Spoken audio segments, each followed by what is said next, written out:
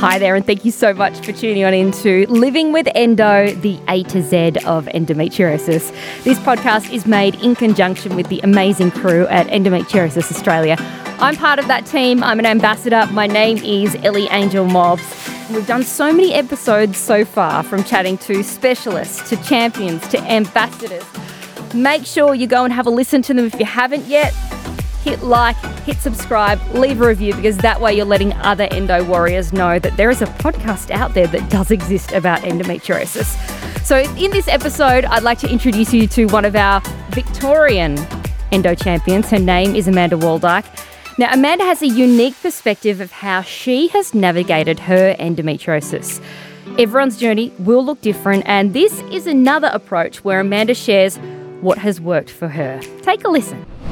Amanda, thank you so much for wanting to come on the podcast. Thanks for having me. And welcome to the Endometriosis Australia family. You are one of our latest endo champions. I'm so excited, actually, to be an endo champion. I've been working really hard to help raise awareness around endometriosis and adenomyosis, and we've had a few fundraising events, which has been really exciting. Last year we managed to host an event called Move Into Endo just before we went into lockdown for COVID back in March last year. And we had 60 women come together, and we had a panel of speakers and to really kind of raise awareness that so we don't have to be, so we're not always constantly in our disease and being able to learn how we can move our body and support our body and reconnect back into our body. Because I think, as you know, having endo and adeno is that sometimes we become so disconnected to our body because we're constantly living with pelvic pain or nausea. And so we really start to create a separation between our body, and I think it's such an empowering way when we can actually connect back into our body. Yes, a lot of anger as well. I know I yell at my uterus when I have cramps. My husband be looking at me like, what are you doing? I'm just putting my uterus into place and letting it know how I feel. And that's the thing, isn't it? I think that we really form a relationship with our body where we start to distrust it and we hate on it. And so our body really is a communication system. And if we're telling it that we hate it every time, imagine what that's doing to our tissues, is that our tissues start to contract more. So I know it's like, how do we actually cultivate a loving relationship with our body when we're constantly, in pain? You are the kind of person I want in my life, Amanda, because you're a registered doctor of Chinese medicine. Not only that, you're also a yoga and meditation teacher and an energy healer. You sound like, yes, I wish you were my neighbour. Then I could just come over and do treatments. Sure. I'd be there every second day. I love it. But for you, you have been through an interesting experience when it comes to endometriosis. You're 41 now? Yeah, I'm 40. I'll be 44 in November, actually. But you were 41 when you actually got diagnosed with endo and adeno. That's correct, yes. So in the lead up to that, what happened? Well, I think looking back, I've actually had endometriosis, I guess, my whole life. And I just always was constantly bloated as a young woman, and I just put that just down to being a woman. And I never had issues with my periods. I'd always had a regular period, and I'd always be bleeding without any pain, and I never had any sort of issues with my periods. And so for me, it wasn't really one of those things where I'd just go, I've got endometriosis. I started studying Chinese medicine back when I was in my early 20s. And so I'd been doing a lot of Chinese medicine, almost for 20 years before my diagnosis. And I think that's actually had a lot to play with it in terms of like nutrition and lifestyle, having those really good practices from a young age. And that sort of just instilled and become, part of my lifestyle. And so after I've had a couple of miscarriages, and I had a very stressful time in my life after the birth of our first daughter. She almost died, and I was pregnant with my son Freddie. And he was born 7 weeks early, and she was 2 months in hospital. And so I think just that stressful event really kind of kicked everything, all my symptoms into place. And so I went and had a pelvic ultrasound, and it had shown that my uterus was bulky, and they basically diagnosed it with adenomyosis. And because I've been doing so much research on endo, because I do treat a lot of patients with endo in clinic, is that I went and saw Simon Gordon, my surgeon, and we had a chat, and he said to me, look, Amanda, he said, most women diagnosed with adenomyosis, 42% of them will also have endometriosis.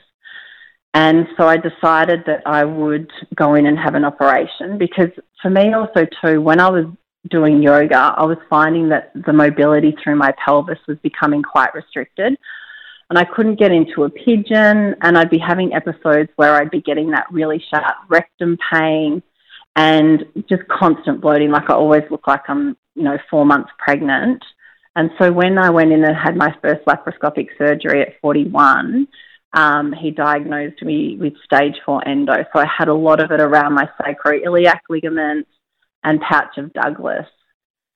And so that came, it was a relief to know that I was diagnosed, and it came as a shock as well. And when I look back through all my photos growing up, and I'm in bathers, you can just see that I've always had I call it my little endo pouch. Yeah. So I'm really passionate about helping to create awareness, because not only with some women is that they're living in constant pain, but for others too, it's also a silent condition. Yeah. And I was one of those women where it was a silent condition. Well, it was also, I'm 36 and going to school and having conversations with friends, and even when you do the sex ed talk, it was like periods was something that you just suffer and you don't tell anyone about, and it's normal that they'll be painful, and we'll just, instilled in our brains that this is the way it's going to be for the rest of your life, but that's not actually the case. If you're in that pain that is putting your life on hold, then you probably should go and see someone and get looked at. Absolutely, because that's what I love about Chinese medicine. Our period is our 5th vital sign. Each day and every month, it's sharing clues to what's happening internally, not only with our periods, but our reproductive health, our menstrual health, and gynecological health. And we can tell so much from our periods. And you're so right, because we've been brought up to think, particularly here in the West, that painful periods are normal, when in fact they're actually not normal. And it's a real sign to be able to sort of go, okay, why am I experiencing pain, and to investigate that further. When you got told the news that you had the endo and the adeno, were you shocked that you had both? I was, to be honest, yes, absolutely. Just to think that, not only do I have adeno, I've also got endometriosis. And I guess for me it was a shock, because I was asymptomatic. Like, I'd never had any of those typical symptoms of heavy clotty periods, heavy bleeding or flooding, painful periods. I was just the one where it was undiagnosed, silent, and just bloating, constant bloating. And it's interesting because you have got stage 4, which is the worst grading for it, and you haven't really had any pain, but then someone who may have stage 1 or stage 2 may be in debilitating pain. So everyone does have a different experience when it comes to the different stages growing in their bodies. Don't they? Everyone has a different presentation. So in your treatment, do you specifically love to see the endo warriors coming into your clinic and getting, the Chinese medicine and the yoga in particular? Absolutely, yes. In Chinese medicine, we call our uterus is described as our women's palace, our lady palace, or our child's palace. And in yoga, Swadhisthana, which is the second chakra, that's described as one's own place, and it's also our pleasure center. And so for a lot of women with endo, is that when you experience that pelvic pain, is that you start to become really disconnected to this area. And when we're in a lot of pain also too, the tissue starts to contract. And our uterus should actually be relaxed. When all our parasympathetic nerves from our sacrum S1 from S2 to S4, it should be in a relaxed state. But of course, when we're in this constant flare-ups and having heavy periods, is that the tissue and the nerves around there start to contract. And so that also starts to affect pain levels, the regularity of our cycles, lower back pain. So from a Chinese medicine perspective, it's really nice when the women come in to be able to look at it from a holistic perspective as well. So what are we eating? What are our lifestyle factors? Are we able to move our body? So even teaching women to come back into just gentle movement, little pelvic rocks and tilts. So that way, so we can start to create that movement because it's a water element. Swadhisthana is a water element. And when things become stagnant, and just think about stagnant water, is that dis-ease starts to arise in the body. And that's where the pathology, from a Chinese medicine perspective, it's called Beng Lo, which means a blockage and pain. And so it's about teaching women to energetically move their bodies through movement, and then also acupuncture helps to be able to create that movement of the energetics when we put the needles in. If you'd love to learn more about acupuncture, we recently did an episode with Mike Armour, who's doing clinical trials around acupuncture and also Chinese medicine with helping the endo warriors. Now, you're also a meditation teacher. Is there any tricks and tips when it comes to doing some meditation at home? Because I've tried, but I often find my brain just gets distracted and goes off into its own little world thinking about, what am I going to have for dinner? And that's the nature of the mind, and that is totally okay as well, because it's like a muscle. We have to train it, and the more that we can come back and just sit in silence and have the opportunity to be with ourselves, that way we start to strengthen that muscle. And I think that everyone has different ways of meditating. Some people might like to follow a guided meditation. Other people might like to be outside in a mindful walk, observing nature, taking in the beauty of nature. And others may like to have a mantra where you're guided with a particular word and you repeat that word. And I think that also too that sometimes when we are having a flare-up or we're in our period and we're having pain, is that it's really hard to sit and to be in a meditation. And so I always encourage ladies and menstruators to take a hot water bottle and even just to do some gentle movement while you're in your meditation. And even just sitting for a minute is great, as opposed to, you know what I mean? Like sitting there for a minute or 30 seconds is still that way of calming the nervous system. Okay, I'm going to give that a try and see how I go. Great.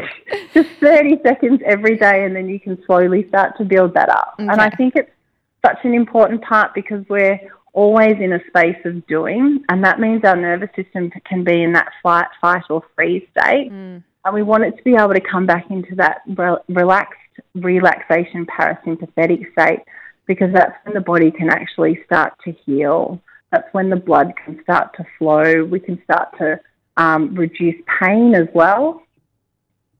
Oh, fantastic. And also for your mental health too, the correlation between meditation and, you know, taking care of your mental health is, it seems to be really beneficial for everyone. So. Oh, absolutely. And I mean, even more so now, isn't it? During this crazy lockdown, I think it's so important to be right on top of our mental health. And even, I mean, it's Are You OK Day today. So even just to have those conversations and checking in with each other. How did you tell your friends and family about endometriosis? Did they know what it was? Yes. I'm lucky in the sense that I guess with the field that I work in, is that my husband, I'm always having conversations around women's health. He can tell you exactly what happens with a period, when a woman's ovulating, when she's at her most fertile. So for him, it didn't really come as a surprise. But I think for me, it's like I have a young girl, Winnie, who's 8, and it's really important for me as a mother now to be able to educate her around the health of her period. And she has started having some form of like pelvic pain. And so I'm just really aware that there's a possibility, because we know through the research that there is definitely a genetic link with mothers and daughters. And so I think it's even, the statistics are, if your mum has endometriosis, there's a 50% chance that your daughter will have endometriosis. So I'm going to be keeping a real eye on when she starts to go through puberty, just to make sure that, you know, if she is having painful periods, that's something that we definitely need to keep an eye on, and then speak to an endo specialist. My mum had endo, and then I ended up having it. So there really is that strong hereditary link. And it's funny when you say, I'm keeping a close eye on her. It's like, that's exactly what my mum did. Now I look back on it, she wasn't spying. No. Well, mothers know, don't they? Oh, mums know everything. They certainly do. Yeah. Now, on those bad days when you are having a pain flare-up, what's your go-to other than your... You know, you've got your acupuncture and doing your yoga. What's one thing that you could recommend for someone who's at home who might be feeling like crap? I always like to have a good block of chocolate. I do around my period and my flare-ups, is that I do particularly crave chocolate. So it's about letting go of feeling guilty around things. I think we just need to honour our body and honour our needs. And so I always have a hot bath. A hot bath with lots of Epsom salts is the best way, just to calm the nervous system, calm my body and my muscles. Oh, that sounds so good. I love that some people like my heat pack, but you've been honest, it's chocolate. It's chocolate and a bath. I think as women we do, and menstruators, is that we do so much, and we're constantly, you know, this particular lifestyle is that we're always striving and doing, and I think that we need to honour those times and come back in Chinese medicine, it's the yin, it's that slowing down. And when we slow down, then the body can start to really go into its restful state. And are you planning any future fundraising events once COVID and lockdown's over? Yes, we have. Well, we were hoping to do one in October because we had to move it from March to October. And, of course, that's been on the back burner again. So we're going to be doing our move into endo next year in March, around March Endometriosis Awareness Month, which is super exciting. And we're planning on hopefully having 200 women to come together. We're going to have a panel of speakers. It's going to be a day for all of us to get together, move our bodies and be together in community. And I think one of the greatest things is that it gives women an opportunity and menstruators to be heard, and also to know that you're not alone. I think that's the big thing as well with the Endo Australia community. Even on the Facebook group, it's just nice to hear others going through a similar experience. And yes, you don't feel alone and like as if it's all in your head. No, and that's the thing. You actually, it's like, oh my goodness, it's so nice to know that someone else is experiencing exactly what I'm experiencing. Now, if people are in Melbourne, particularly in the Caulfield area, they can come and see you. This is your opportunity to plug your clinic. Go for it. Okay, our clinic is in Prahran, and you can find us at Angia, www.angia.com.au. Okay, it sounds like a beautiful place to go to. If I wasn't in a different state and I was able to get in Victoria, I'd be on the next flight down to come and chill out. But thanks, Ellie. Well, when you're in Melbourne next, do pop in. And, done. I can give you a treatment. Well, I'd love to come down for the event that you're planning to continue to raise money, much needed money for research for Endometriosis Australia. So thank you so much for being one of our endo champions and for being a voice for the endo warriors of Australia. Thank you so much. Thanks for having me today, Ellie. Appreciate it. Thank you so much to endo champion Amanda Waldyke for her time and sharing her endo journey. Everyone's journey is different, and you can find out more information about how you can help yours on the Endo Australia website. The place to go to is endometriosisaustralia.org. While you're there, you can make a donation, and you can also learn so much as well, including lots of webinars. There's lots of facts. heaps of links, support groups, plenty of resources there as well. If you have enjoyed this podcast, make sure you like, share, leave it a review, because that way you can let others know that there is a podcast for endo warriors sharing their stories around endometriosis. I look forward to bringing you another episode soon. In the meantime, stay safe and thanks for listening.